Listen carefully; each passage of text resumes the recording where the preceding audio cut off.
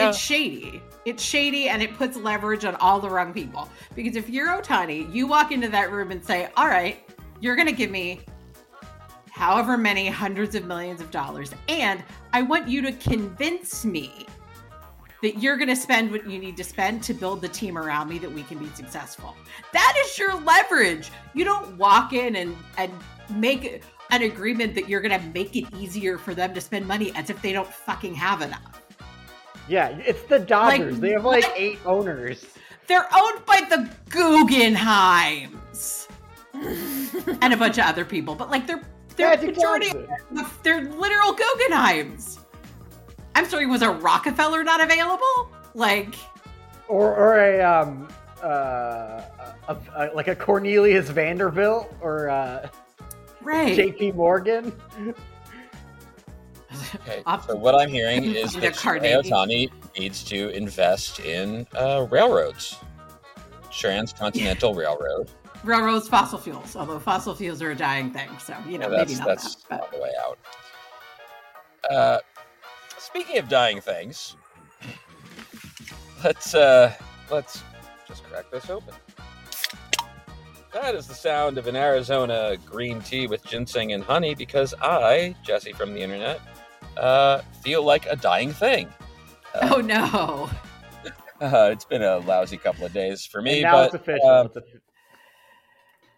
He's officially official with the Dodgers. Great. Yeah.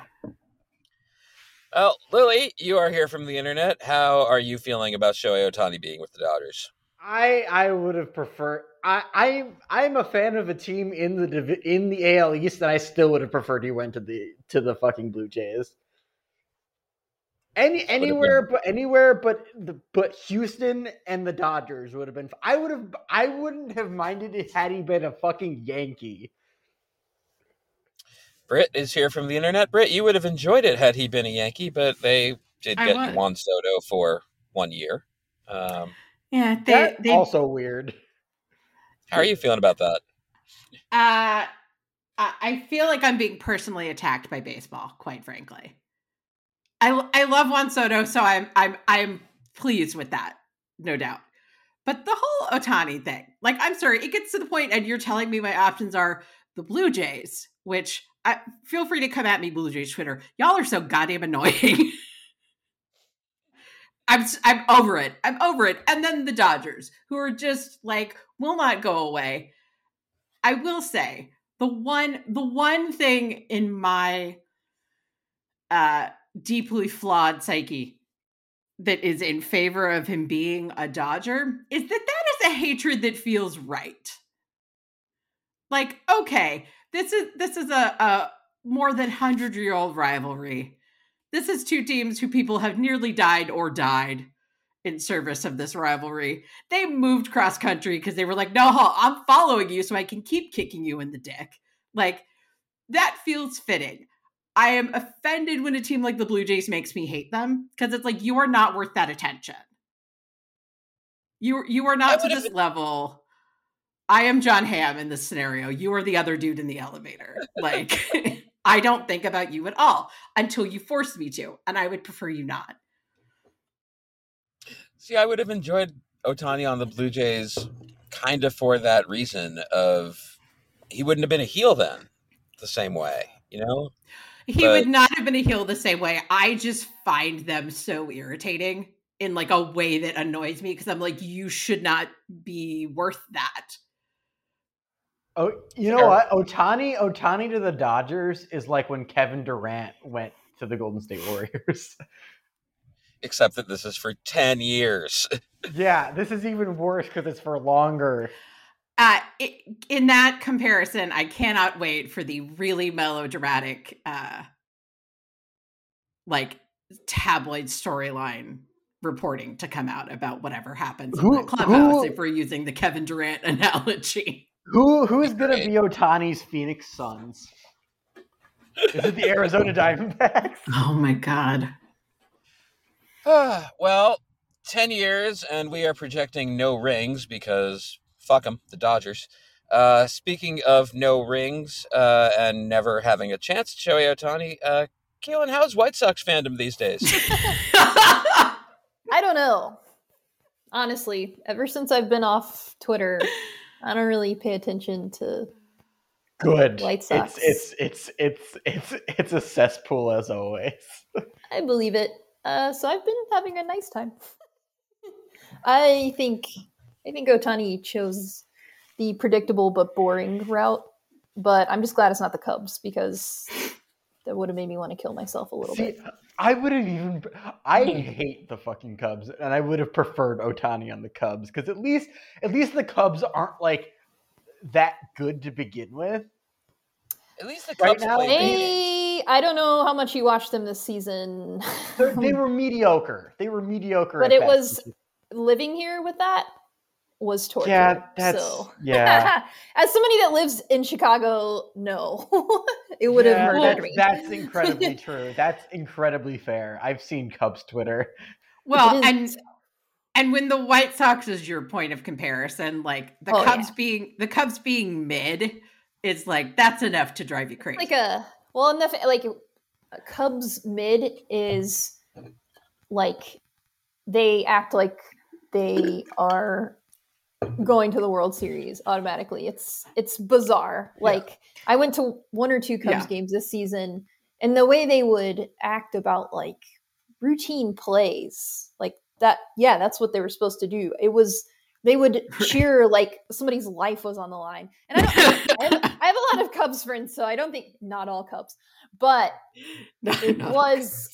I was like, what is going on here? Even at the White Sox games when they were doing well, even when everybody was like overhyped, when we knew like, oh, we're probably not going beyond this round, or maybe we will. Nobody was like that. So it was maybe not nobody. Again, not all, but it was definitely like there's no chill. So I would have not handled that well, I think. It is an absolutely wild thing to me what happened with the Cubs. They won and immediately went back to being the Cubs, but the fan base really didn't. Like, no, I feel like they were expecting. It's like Red Sox fans root for the Marlins. It's very weird. Yeah, it's a very, very strange thing. Because the fan base really did go through that, like that very Red Sox fan, like, oh, we're on top of the world now, and that's just where they live now, and it's like, okay, I'm gonna go watch Anthony Rizzo not play for your team. So cool. And I think like all of the development around the stadium and having owners that I don't know actually do stuff, put money into things, even if it's developmental stuff, it's something different than what I'm used to. Yeah, but I think that they're like, look at we have an ice skating rink right outside the stadium, and meanwhile Sox fans are like, we have like 8 parking lots. God, they just rebuilt the red line. That's a thing. It's pretty far from the stadium. Or is that still going? Closer to the Cubs. Yeah, it's still going a little, I think, but hopefully doesn't the red line go along the highway that goes to Sox Park? Yeah, it runs by the Cubs and the Sox, which is nice. Yeah. Very convenient. Yeah. Connects the two. Don't have that in New York. Yeah. That is, that's a good point. Well, thanks for hearing my rant. Absolutely. That's what we're here for. They got Eric Fedde, the White Sox. They beat the Mets for Eric Fedde. I've stopped paying attention, honestly. Back from Korea. The Orioles got Craig Kimbrell. Oh yeah, I did see that. Just why would you? Because they need a closer and Bautista's out for the season. Right, but that's not the best you could do. Come on now. Yeah. His weird ass will look appropriate in an Orioles uniform. I don't really have the little bird thing. Yeah, it feels he should be on a fucking bird team. All right. Well, let's God. stay in Maryland because I've got this story that I need your guys' help with. Really, what this story means. This is from WBOC, Delmarva's news leader. This is Casual Die Hard. It's a sports podcast. Traditionally, Monday night we record our college football episode. This week there was Army-Navy, and that was fine. 28 points were scored. The over-under was either 27.5, 28, or 28.5, depending upon where you were betting on that. I couldn't legally bet on it in the state of New York, so I'm glad to not have had to sweat out that over-under. Bulls are a-coming. In the meantime, we have baseball talk and some of this, and we will talk college football at various points, either tonight, I'm sure, because it's on our minds, or over the course of the off season. But I don't think that Monday is this Monday night record is always going to be a college football hour necessarily through the course of the college football off season, which is very long, but also very entertaining in its own silly season ways. And we did have some Lane Kiffin stuff today. But first, I need you guys' help with this report from WPOC, Delmarva's news leader. Toddville, Maryland. First of all, there's a Toddville, Maryland. There's a lot of weird cities here. In a move to keep seafood enthusiasts well informed, Maryland's Eastern Shore has seen the issuance of new state advisories today regarding certain fish caught from waterways across the state. Okay. The Maryland Department of the Environment's advisories are part of an ongoing effort to educate the public about potential risks associated with consuming seafood from the region. Within the picturesque Chesapeake Bay waterways, where a variety of seafood is sourced, the daily consumption of chemicals by fish, oysters, and crabs has been recommended by MDE. The daily consumption of chemicals by fish, oysters, and crabs has been recommended by MDE. The Department of the Environment is advising that these fish, oysters, and crabs consume chemicals.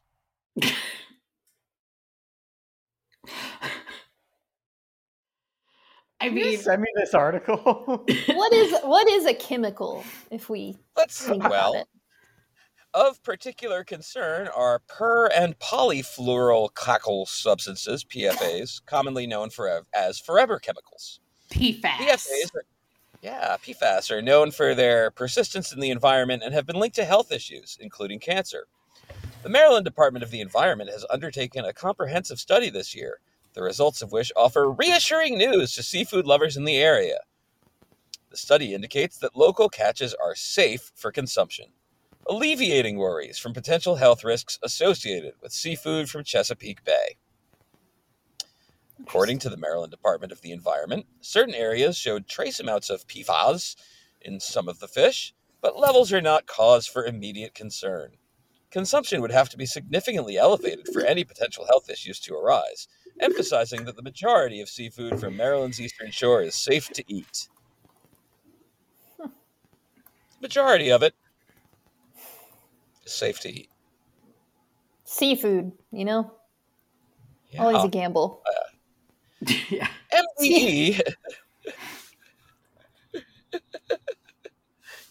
MDE reported, if a person were to eat more than the recommended meals every month for 30 years, then they have an increased risk of 1 in 10,000 of having a health outcome due to that level of consumption. So, okay. President of the Delmarva Fisheries Association, Rob Newberry, expressed confidence in the safety of locally sourced food, stating, "There's nothing wrong with our seafood. The seafood that we, the watermen, produce in the state of Maryland is a good and clean product." While acknowledging isolated incidents of stomach problems related to oysters, the representative clarified that these cases did not originate from the wild fishery. Oysterman Tim Robinson welcomed the findings, noting the positive impact on sales. Tim Robinson. Was his hair slicked back or pushed back? Not sure. He was noting the positive impact on sales when he said, I don't know what kind of shirt he was wearing when he said, always keep our seafood safe. And if consumers hear about advisories, it cuts down on our sales because no one wants to eat contaminated seafood. Any lost sales go elsewhere, Robinson emphasized. In conclusion, the recent advisories from the Maryland Department of the Environment serve not only to inform the public, but also to reassure seafood lovers that, based on the latest study, the seafood from Maryland's eastern shore remains a safe and delicious choice. The information aims to maintain public trust and support for the local seafood industry, ensuring that consumers continue to enjoy this popular protein without undue concern. Now, I don't know about you. I had no previous concerns about Maryland Eastern Shore seafood and forever chemicals, and now I do.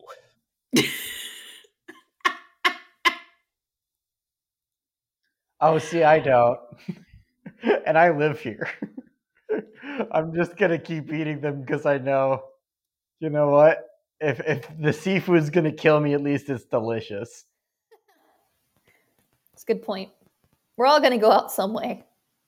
I'm gonna go out eating tainted oysters or like a crab that has like that has just like a shit ton of cyanide in it.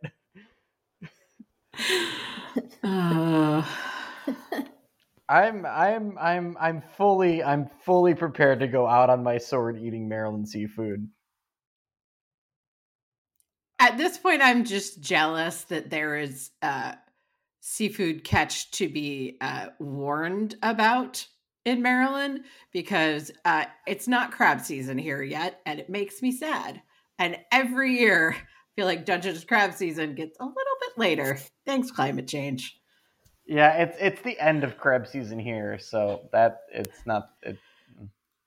oyster season now. Crab season here is always like in the winter, but it keeps getting pushed back because like migratory patterns have changed. So there's whales that they don't want the crab fishing boats to get in the way of the whales, so they delayed the crab fishing season. It's a whole thing.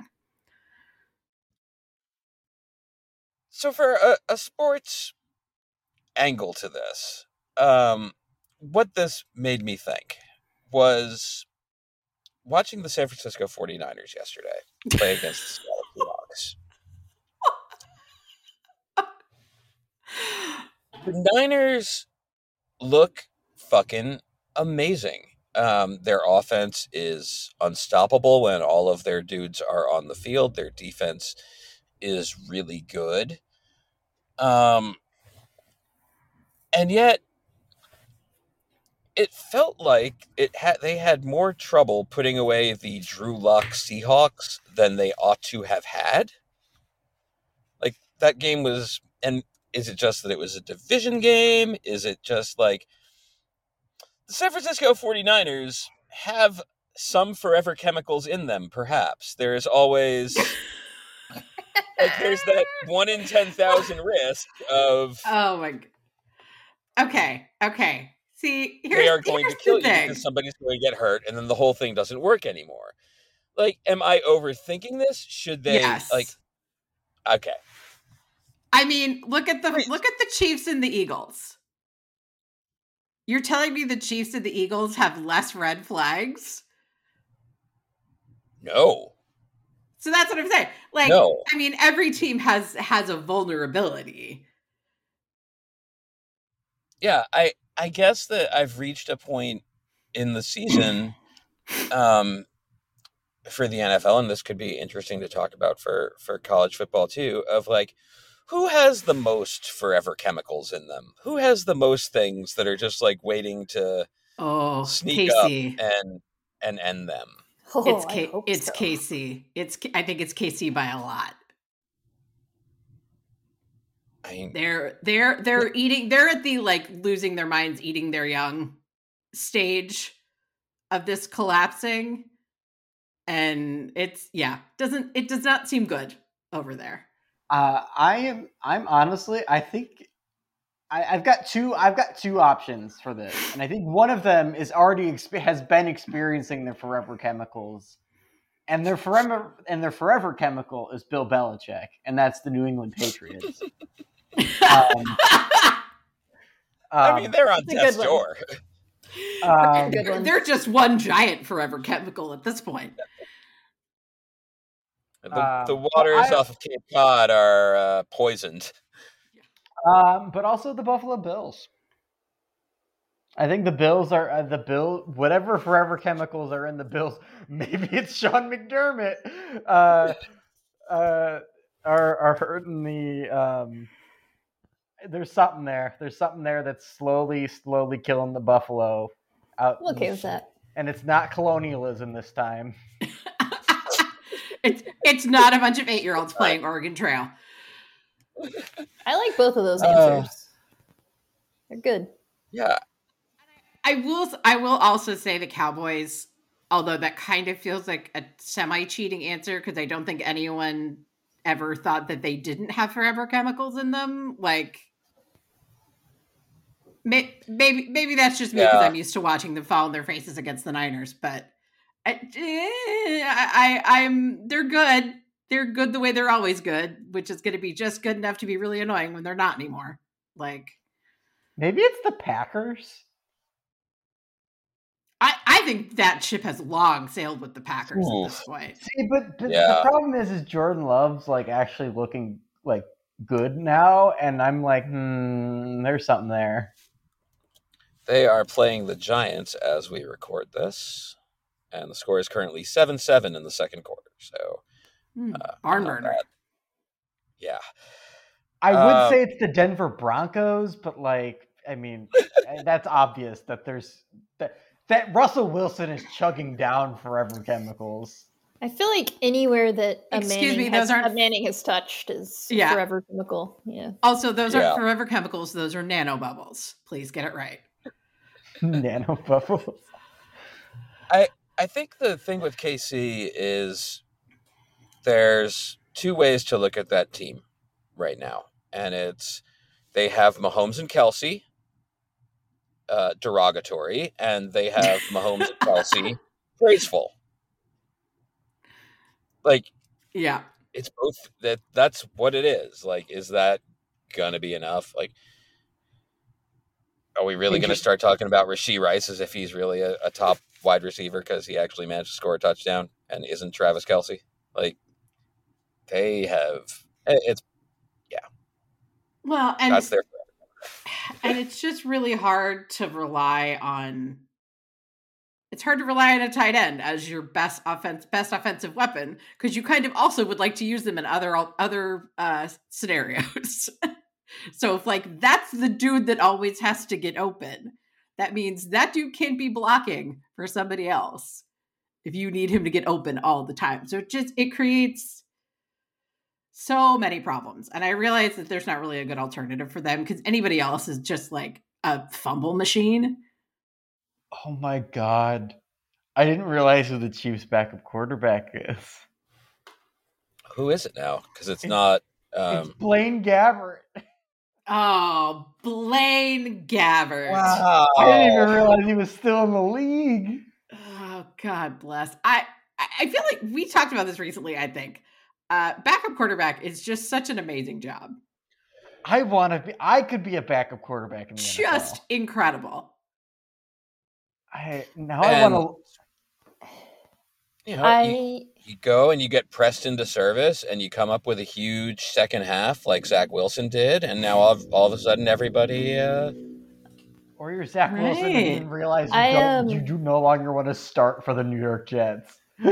I still have not looked further into what happened yesterday with the Jets. Have any of you guys? Because they had a first half in which both teams did nothing but punt. The Sickos Committee, our friends, noted that it was an immaculate half. That's right. And then the Jets scored 30 points in the second half. And injured C.J. Stroud, which, what the fuck, guys? Come on. That's rude. Yeah. Don't appreciate that. In terms of backup quarterbacks, I hate Jameis Winston, but this season he's pretty much been serving as like Derek Carr's like hype man / bodyguard. And it's very entertaining to watch, despite my hatred for him. He's always like, there's clips of him like trying to pump him up. And then yesterday in the game, Derek Carr got into it with an offensive lineman, and Jameis like runs out on the field and is like pulling Derek Carr back, and it's just like, what the hell is going on? I mean, actually, I wouldn't expect less from New Orleans, or more rather. You know what Keelan, the Saints need? win? They need Jake Hader back from his suspension. That's what they need. they need noted former Fresno State Bulldog Jake Hader. I think they need a lot of things. Yeah. I'm just scrolling through depth charts and seeing backups that I didn't even realize were still in the league.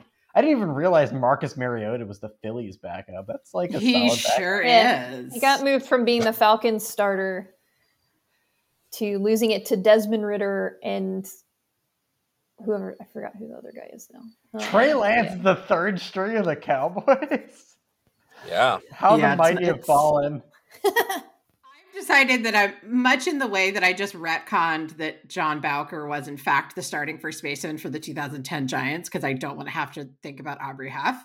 I'm just choosing to retcon that Brock Purdy was in fact the Niners' first round pick.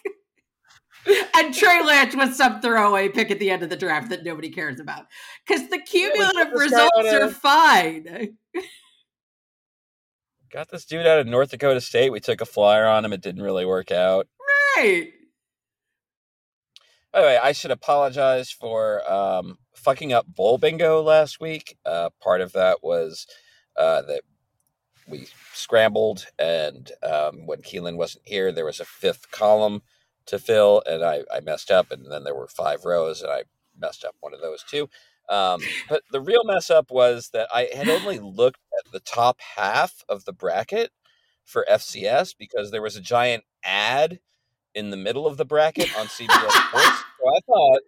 You thought there were only 4 teams left. I thought it was semifinal weekend. Imagine my surprise when I turn on a game and see Idaho was playing. And that game kicked ass too. That was a lot of fun. That was a good game. Because it was on ESPN. I love the Kibby Dome. Kibby Dome was great.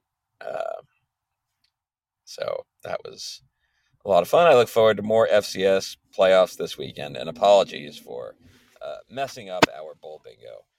But still, that was a very fun episode. And I look forward to playing along somehow during bowl season. Keelan, I wanted to ask you before with the Saints, would you rather win that division at 9-8 or 8-9? Oh God. Oh, come on. 8-9. 8-9 for the vibes. I mean, that whole division's lost. It's like, what does it matter? You're the AL Central of I've said the NFL same divisions. Well, yeah, you're right. Yeah. I was thinking about the other day when the Bears beat the Lions, and I was like, they are the AL Central. I was like, no, they're not at all. And yeah, I was like looking at that division because I was like, because the Saints they were like in the lead, and then within the past 2 or 3 games, they've gone to 3rd, I think, in the division. So yeah, you're right. Yeah, they all have like the same record. Well, actually, I didn't check. 6-7, and then Carolina at 1-12. Yeah, it is truly the AL Central. The Royals.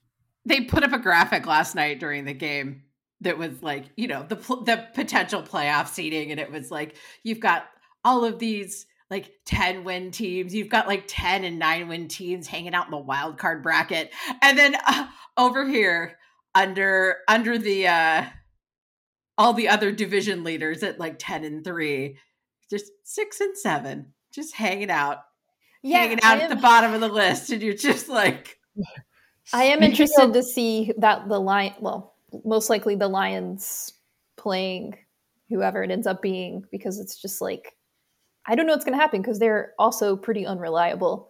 So that'll be. When was the last time the Lions even made the playoffs? With Matthew Stafford? It wasn't that long ago. Yeah, it wasn't. They had like some pretty decent years and just never made it. And then Matthew Stafford went and won it, and now kind of blows. And then he was like, screw you guys, I'm going to LA. Yeah. 2016. Yeah, like they went to the playoffs during the Matthew Stafford era. It was 2016, and it was also the last time they won on Thanksgiving. Yeah. So there you go. Their last playoff win was 1991. Matthew Stafford wasn't like that was the thing. It was kind of surprising they never did go that much further, I guess, because they weren't like horrific until he left, and then they were perfect. It was just always Matthew Stafford and his less interesting friends. Yeah. So it was just like dude can only do so much at a certain point. They also he did have Megatron. Calvin Johnson. Yeah, like right. Yeah, that's a good point. Yeah. They never had any kind of line. It's like they're not allowed to have more than one good player at a time. Like they're sorry, that's our max. And that one guy is just like, what the fuck, man? Well, Jared Goff just like fell apart yesterday. It was weird. Or he never even got started, really. So I don't know what his deal is. I don't watch the Lions a lot, so I don't know. Jared Honestly, Goff. You know what's crazy? The Denver Broncos are knocking on the door of the Kansas City Chiefs. They sure are. Wild. God bless. It is. They are one game back of first place in the AFC West, and I kind of like it with a negative 22 point differential. Granted, a good 50 of that. I mean, 50 of that is from playing the Dolphins, but.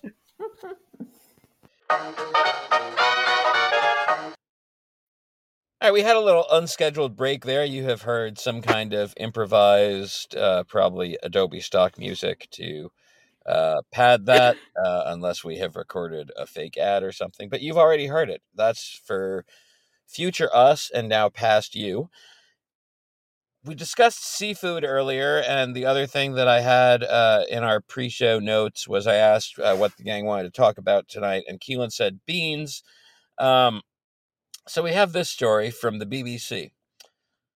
First ever commercial crop of British-grown baked beans have been canned in a Lincolnshire factory.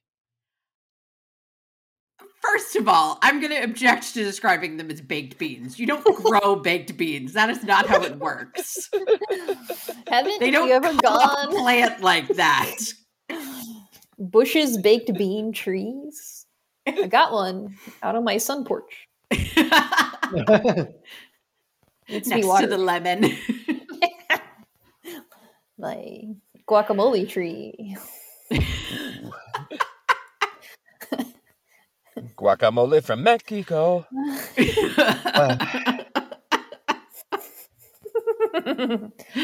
proud to be a part of this podcast. Specially bred haricot beans designed to grow in the UK climate were harvested in September at a farm in the county. It is hoped that the baked bean breakthrough will reduce the reliance on imports. More than 2 million tins. Breakthrough. More. Oh, no, go ahead. Baked bean breakthrough is hilarious. Baked bean. Sorry. More than 2. No, please. That is the joy of this, is to laugh about the stupid. I'm reading this hoping that you will interrupt it, because I have questions about this. More than 2 million tins are eaten every day, with all the beans grown in the US, Canada, Ethiopia, and China.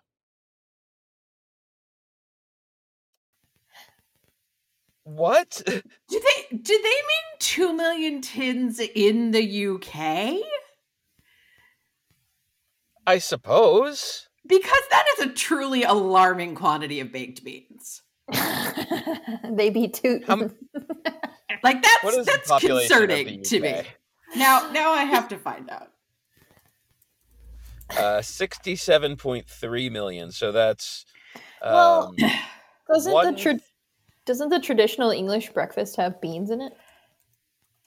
Yeah, but you're not getting an entire tin of beans per person. So I don't know. Everything's smaller over there, so I don't know. This sounds like a third of a tin of beans per person every day. I'm trying to. That would get you to 67 million. Yeah, it feels like a lot. It just feels like a lot. It does. It seems like a lot of beans. 2 million times 3 is, or times. Wait, 2 million times 3 is only 6 million. So that's 10% of the people eating a third of a tin of beans per day. Love my beans.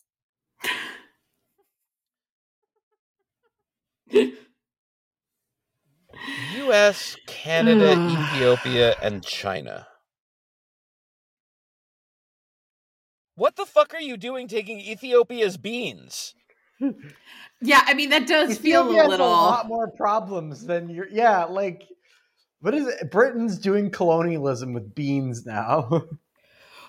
Well, and on a purely practical level, it does feel a little awkward if you're like,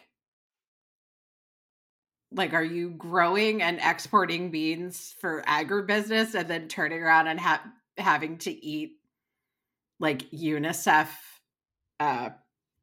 food donations or something because you've sent all the beans to England? I mean, I understand that is the fundamental thesis of colonialism, but it just feels a little off. That's I mean, that's how the Irish potato famine happened. That is indeed how the Irish potato famine happened. And it's not really a famine. Yeah, definitely using the word famine very generously. Yeah, I believe that's why it's more commonly known now, or more progressively known, I guess, as the potato blight. Or the Great Hunger. Yeah, there was actually, when I lived in Manhattan, I lived like right down the block from the Potato Blight Memorial, which I have no idea why that's there, but it's a lovely little, much in the style of the Vietnam Memorial, where it's just kind of stone and then there's some grass growing on it too. There's I went to Ireland and there was I don't know like how many monuments or memorials there are to it, but I walked by one that was some statues and they were terrifying because it was of like emaciated people walking, and I was like, holy crap, what is this? And it was for the potato famine. That is the vibes opposite of the ducks in the Boston Public Garden. I'll try to send you a photo of mine. Sweet dreams on that one. I like when they put the Boston jerseys on the Ducks in the playoffs, like whether it's the Red Sox or the Bruins. The Celtics can fuck off. Ducks are not cute in Celtics gear. The project was developed by scientists at the University of Warwick, who took 12 years to produce the seeds. That is some good-ass grant money.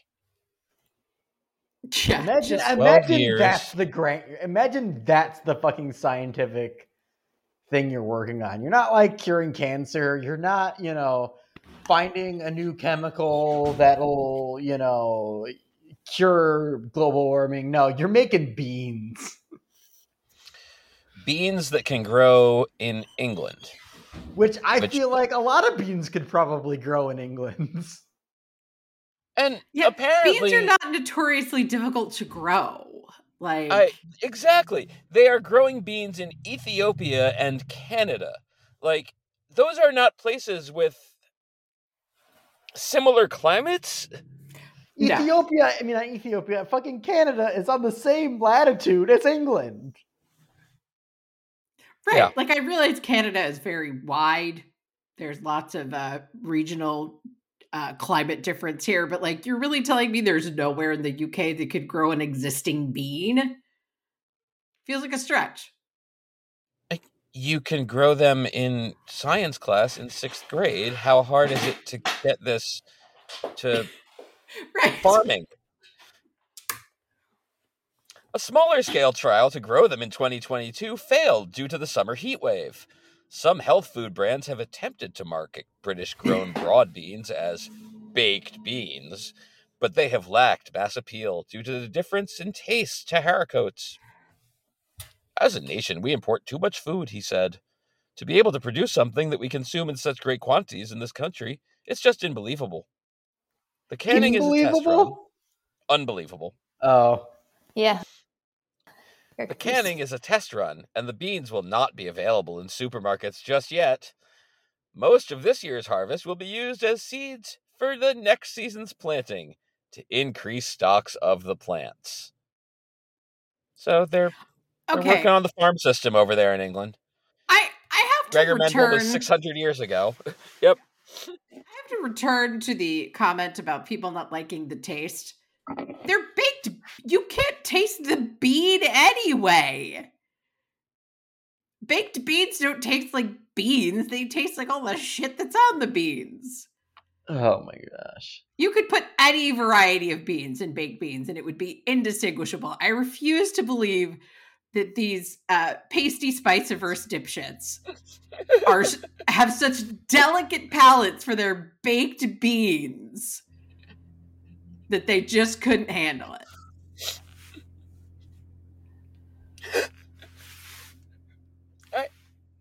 I don't know. Yeah, I like it. Baked beans taste like barbecue sauce. Right. With food in it. Right. The beans themselves are the most neutral of, like, they're halfway to tofu. Right. Their entire role in this food is to be a neutral carrier for everything else. Yeah. Tofu or like a plain potato or something. Like, or like an unseasoned chicken. Yeah. Like, it's really just about getting the other stuff from here to there. Yeah. Well, congratulations to England on their test run of homegrown beans. Just. What college football team would England be with their beans? I want to say A&M. Yeah, I guess that makes sense. Any A&M school, really. Yeah, any A&M. Slap one on. Pick an Aggie, it'll work. England A&M. England A&M. Well, like, they should just have like an A&M convention, like meet Texas and England in somewhere like Bermuda. Have the changing of the guard with that overalls dude, the yell leader, and crown guard. Let those sides meet up. See how it all goes. That's a cultural exchange I think we all need to have happen. Yeah. Can't wait. Would you guys like to play a little guessing game? Oh, yes, please. Tory Taylor from Iowa was named the Ray Guy winner, no surprise, as the best punter in the country. What came as a surprise to me is that Tory Taylor is the first Iowa punter to win this award, which started in 2000. No shit. So the guessing game for you guys is, can you name the 4 schools that have had multiple Ray Guy winners? Ever? Or in the past X years?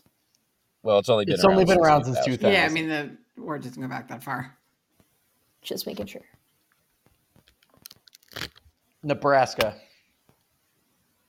Nebraska is incorrect. Let me call up the list and see if we got any one at Nebraska. It is a weird list. I will say that. Weird in what way? Can you give us hints? Yeah. It is a disparate list of schools. Let's see. Who did you guess, Lily? I guess Nebraska. Do any of these schools? Nebraska schools has not had one. Do any of these schools that have multiple have anything in common? 2 of them do. So there's 3 of them have state names. 1 of them does not. 2 of them have state names followed by the same thing.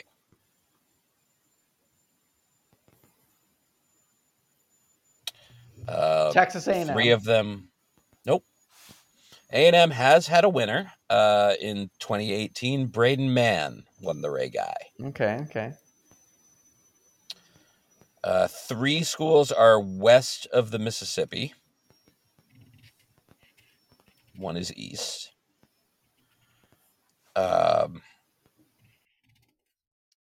The 3 of them would be considered in the South, and 1 would not. Arizona One State? of them. Nope. Arizona State has not had a Ray Guy Award winner. Wait, how many did you say were east of the Mississippi? Just 3. 1. Oh, I think you said... So 1, and then 3 would be considered south. So... Yes. South like a region or south like a geography? Like the region. Texas Tech. Texas Tech has not had one. Missouri? Missouri has not had one. Iowa State. Iowa State has not had one. So congratulations to Troy Taylor on that, too, beating Iowa State to the Ray Guy. Yeah. South. Arkansas. Or Arkansas State. No Arkansas. Texas LSU? State? No Texas State. No LSU. The fuck? All of these teams have a different color associated with them, I would say. Alabama? No, I will say there's a green team, a yellow team, a team Michigan that I State. think of as primarily blue, and a red team. Michigan State. Michigan State has not had a Ray Guy winner. Damn it. You said blue, green, and red? And yellow. And yellow. Ooh. North Texas? No North Texas. They don't have, I'm not saying that they are, one of them does have the color in their nickname. Stanford. Nope. Hasn't had one. Your single-time winners include Kevin Stemke, the first winner from Wisconsin in 2000. Let's see who else we have had. I just closed the list again.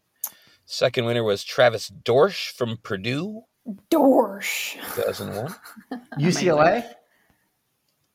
No UCLA is on here. No California school. Okay, is in the mix here. Did we already Oregon? say North? Did we already say North Texas? Yeah. You did, and it's not North Texas, and Oregon has not had one either.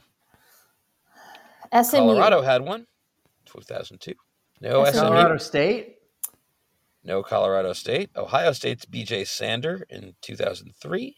And then we have 04 and 06 were won by the same punter.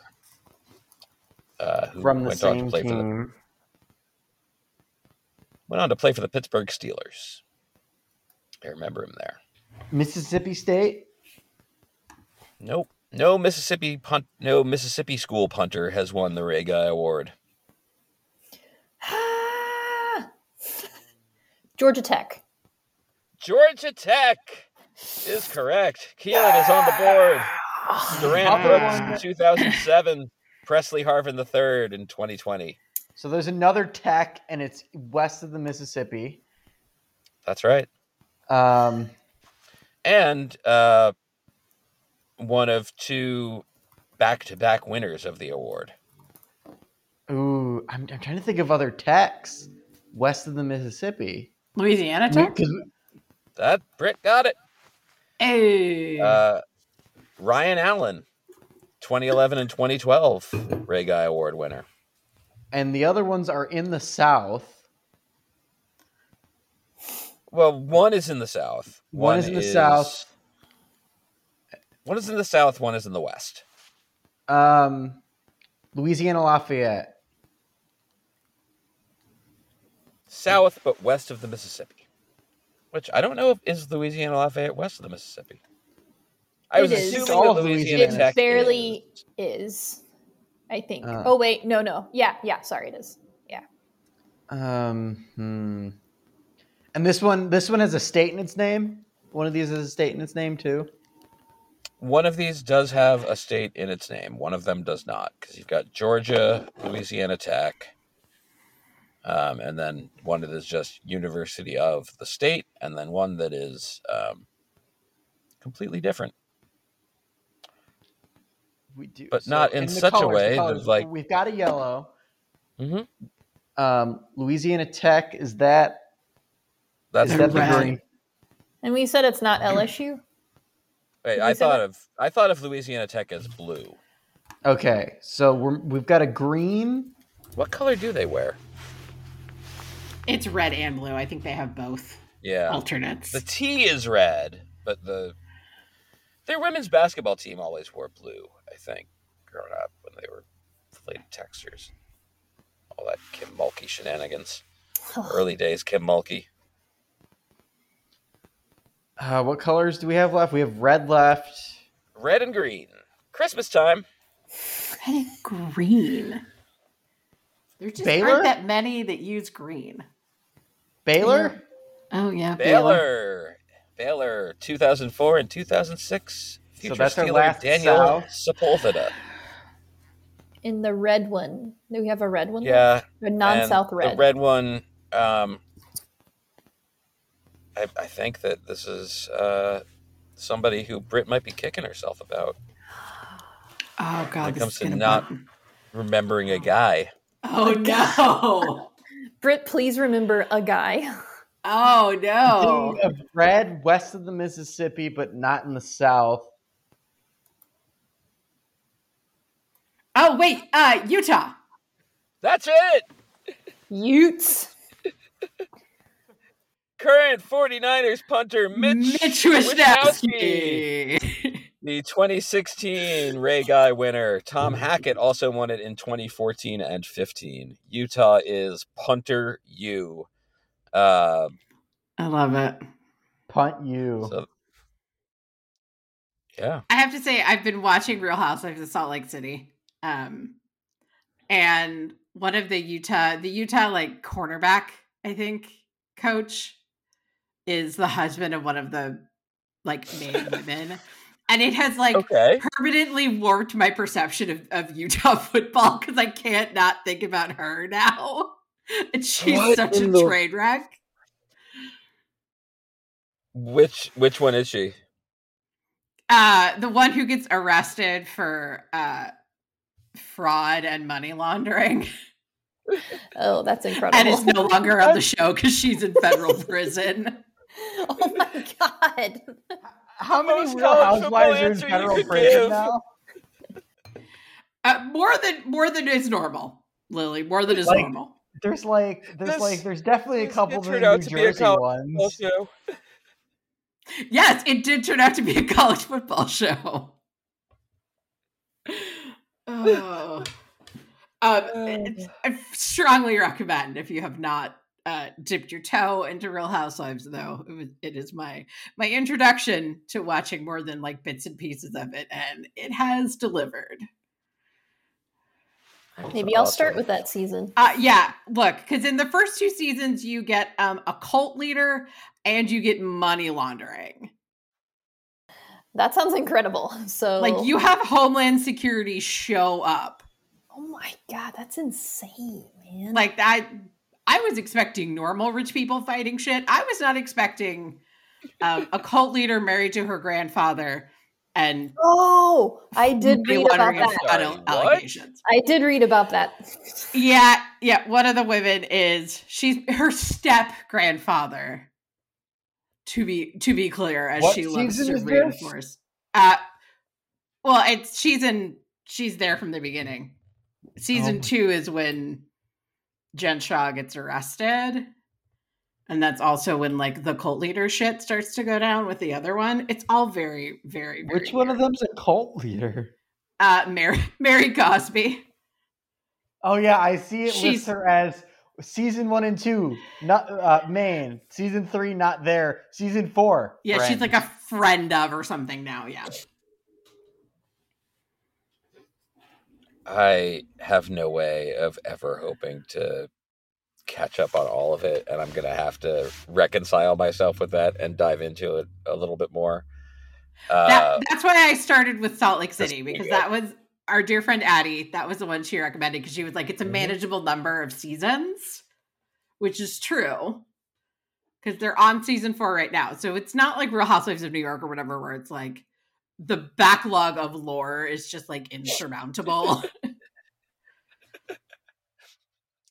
See, that's what it comes down to as well for me with, being able to dive into football and stuff, and the lore is I like being able to find out new stuff that I didn't know before, and like I don't think that there's an expectation. Like, if you're talking about Real Housewives with people, is there an expectation that you have seen everything and know all the lore? I don't think so. The way that if you talk with talk with somebody about sports, that they're like, Right. oh, you don't know the right. Name the backup quarterback on the 1983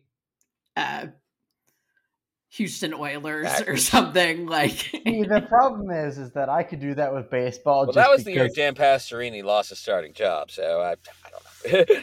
Right. Go ahead. No, but that's the problem, Lily, is that I totally agree, and it does sort of warp my perspective sometimes. It's immaculate grid syndrome for me. Right. Well, so like I was in Seattle earlier this year, and I have a couple friends who used to live down here. They're Giants fan, raised in the Bay Area, that I met up for drinks with them one night.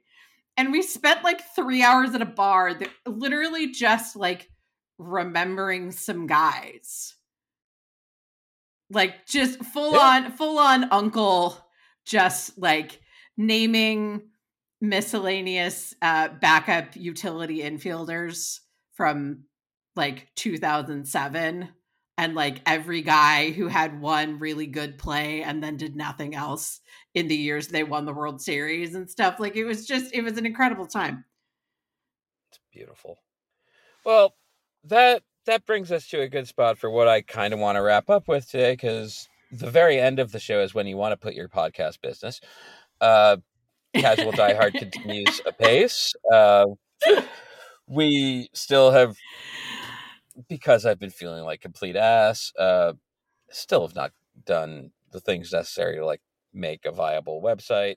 But find Casual Die Hard on Spotify, on Apple Podcasts, wherever it is that you find your podcasts. We will be, at the end of the year, no longer posting on the feed that goes to the Substack audience. So please, I will continue to post when the episodes are out, but you're not going to be able to play them through the Substack player the same way, because double posting is nonsense. But when it comes to Casual Die Hard and just sort of philosophically, what I'm hoping for here is a healthier and better consumption of sports that we put forward through what we do. And my question to you guys is about the Mets, because I was reading MLB trade rumors. I looked over to this and kind of like, hey, what's going on? Did the Ohtani signing like start the market otherwise? And not really to this point. But the Mets did sign somebody named Rylan Bannon to a minor league contract. And it says that he has played with a few teams. He had both of his major league hits with the Orioles. And I'd like to know, Lily, do you have any memory of that? If not, that's cool. I've never heard of this year, because I've only been following the Orioles this year. Not clear. He was part of the Machado trade. So no. Yeah, then okay. I have no clue who this dude is. But here's what we get to, and what I wanted to ask about, just sort of more this. I will give you a group of guys, and if you have anything to tell me about any of them, it will help me to develop my fandom going into the new season, because MLB Trade Rumors writes here, Bannon joins Cole Sulzer, Jose Iglesias, Taylor Colway and Andre Scrub as former big leaguers to sign minor league deals with the Mets in recent weeks. New York has also claimed Cooper Hummel, Tyler Heineman, and Zach Short off waivers, and signed Jorge Lopez, Joey Wendell, Austin Adams, and Michael Tonkin to low-cost deals that put them on the 40-man roster. I know of Andre Scrub and Michael Tonkin largely because of my affinity for puns. But I cannot recall ever watching any of these dudes play baseball, and I'm just curious, have any of you? I've heard of Jose Iglesias. He played for the Rockies for a little bit. He was like good for a while. Is he the same Jose Iglesias that like used to be on the Tigers and was awesome at shortstop? One and the same, sir. Holy shit, he's still in the league. Nice. Wait, I'm looking. No, he's with the this is a different Jose Iglesias. Is it really? Because no, never mind. I saw red and blue, and his Wikipedia picture is him with the Detroit, and then I read New York Mets. So he is. I was going to say, he hasn't been in Detroit in a while. Yeah, I will say that you included a backup catcher on that list, Jesse. So yes, I am familiar with Tyler Heineman's work. Okay, is that like the guy from MythBusters? No, but it would be funnier if it was. But they got Austin Adams there as well, so you could have an Adams Heineman situation in spring training. There you go. Mets Busters. That's a good one. I like it. We do want some scrubs. Scrub is a guy who can get some outs for me. Oh wow. My God. I used to do a version of that song for my kids when they were toddlers about squirrels. Gonna climb that tree. Oh my God, I love it. That should just be the theme of this show. Yes, scrubs or no squirrels? No squirrels. But I like squirrels, so I mean, I would feel like that was a lie a little bit. I like anti-squirrel rhetoric. Yeah, I like squirrels, but squirrels and I have beef a little bit because a couple years ago they were building. So behind my house was like an empty field for years and years and years and years, and they finally got around to building some houses on it. And so, of course, building the houses on it like created a bunch of disruption, and part of it meant that like an entire flock, herd, whatever the collective noun is for squirrels, ended up in my yard. And they were so loud all the time, all spring, all summer. And they killed a tree in my lawn because they dug under it so bad that they just like destabilized the entire root structure and it came down. So oh my gosh. Squirrels and I have beef a little bit.